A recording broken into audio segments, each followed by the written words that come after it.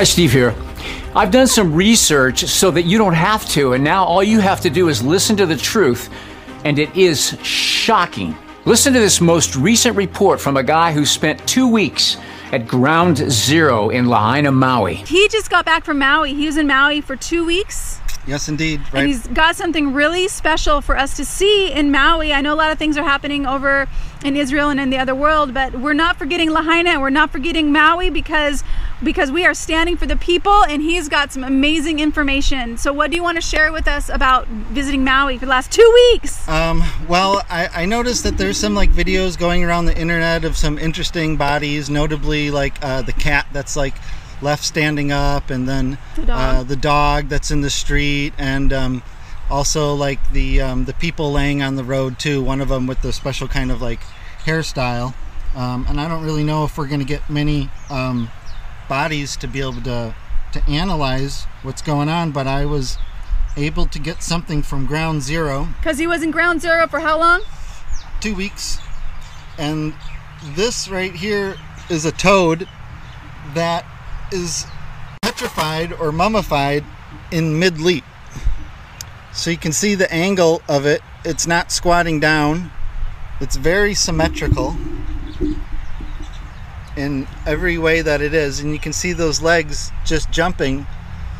So whatever it is that happened in a split second. So this was from Maui, Ground Zero. Yep, I sifted it from the ashes where there was melted aluminum 20 feet away. So this frog should have turned to ash. It even has some ashes on the bottom. It's kind of gray. And it got a little bit on the edge of some heat, but it didn't contort it or anything. It's just perfectly symmetrical, petrified. And it seems mostly hollow, but the skin is totally solid and intact. We heard reports that whole families were found holding each other in a petrified form in the ruins.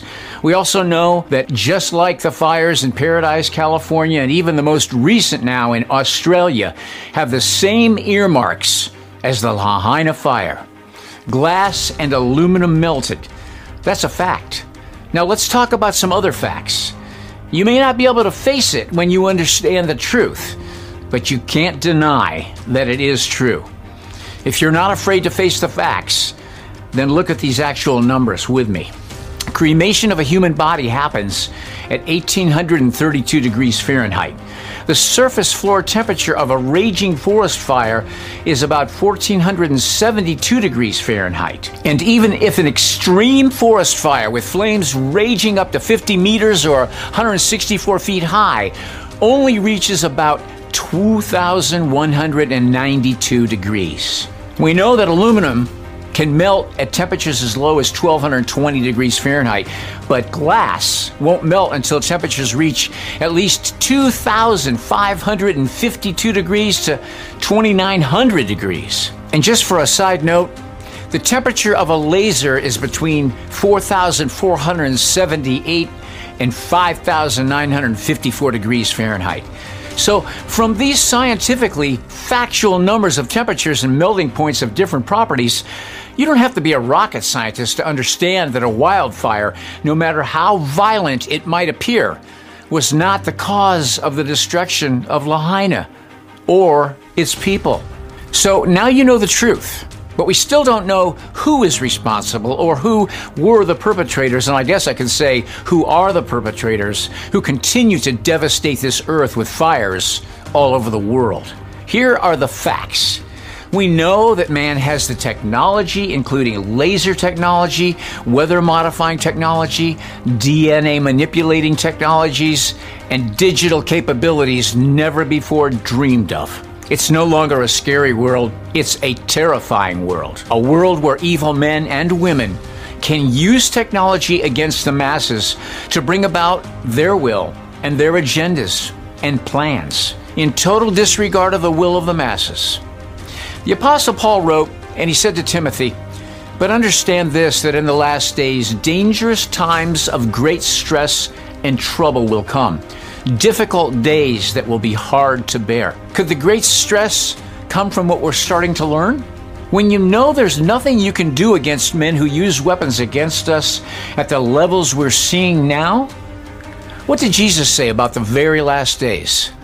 Jesus warned us even before Paul's warning and said, "For at that time there will be great distress, the kind that hasn't taken place from the beginning of the world until now and never will again." I have a friend who writes to me by email from Australia and lets me know what's happening over there. There's so much to be sorrowful about in Australia as well. In reality, all over the world, Europe, Israel, United States, Africa, Latin American countries, no place will be untouched by the hand of evil and the godless. My encouragement to all the Christians all over the earth comes from Proverbs. Don't be agitated by evildoers, and don't envy the wicked, as they seemingly get away with everything they do right now, but that'll change. For the evil have no future. The lamp of the wicked will be put out. If you're truly a Christian, you'll remember what Jesus said about what we can do in this world. Truly, I tell you, whatever you bind on earth will have been bound in heaven, and whatever you loose on earth will have been loosed in heaven.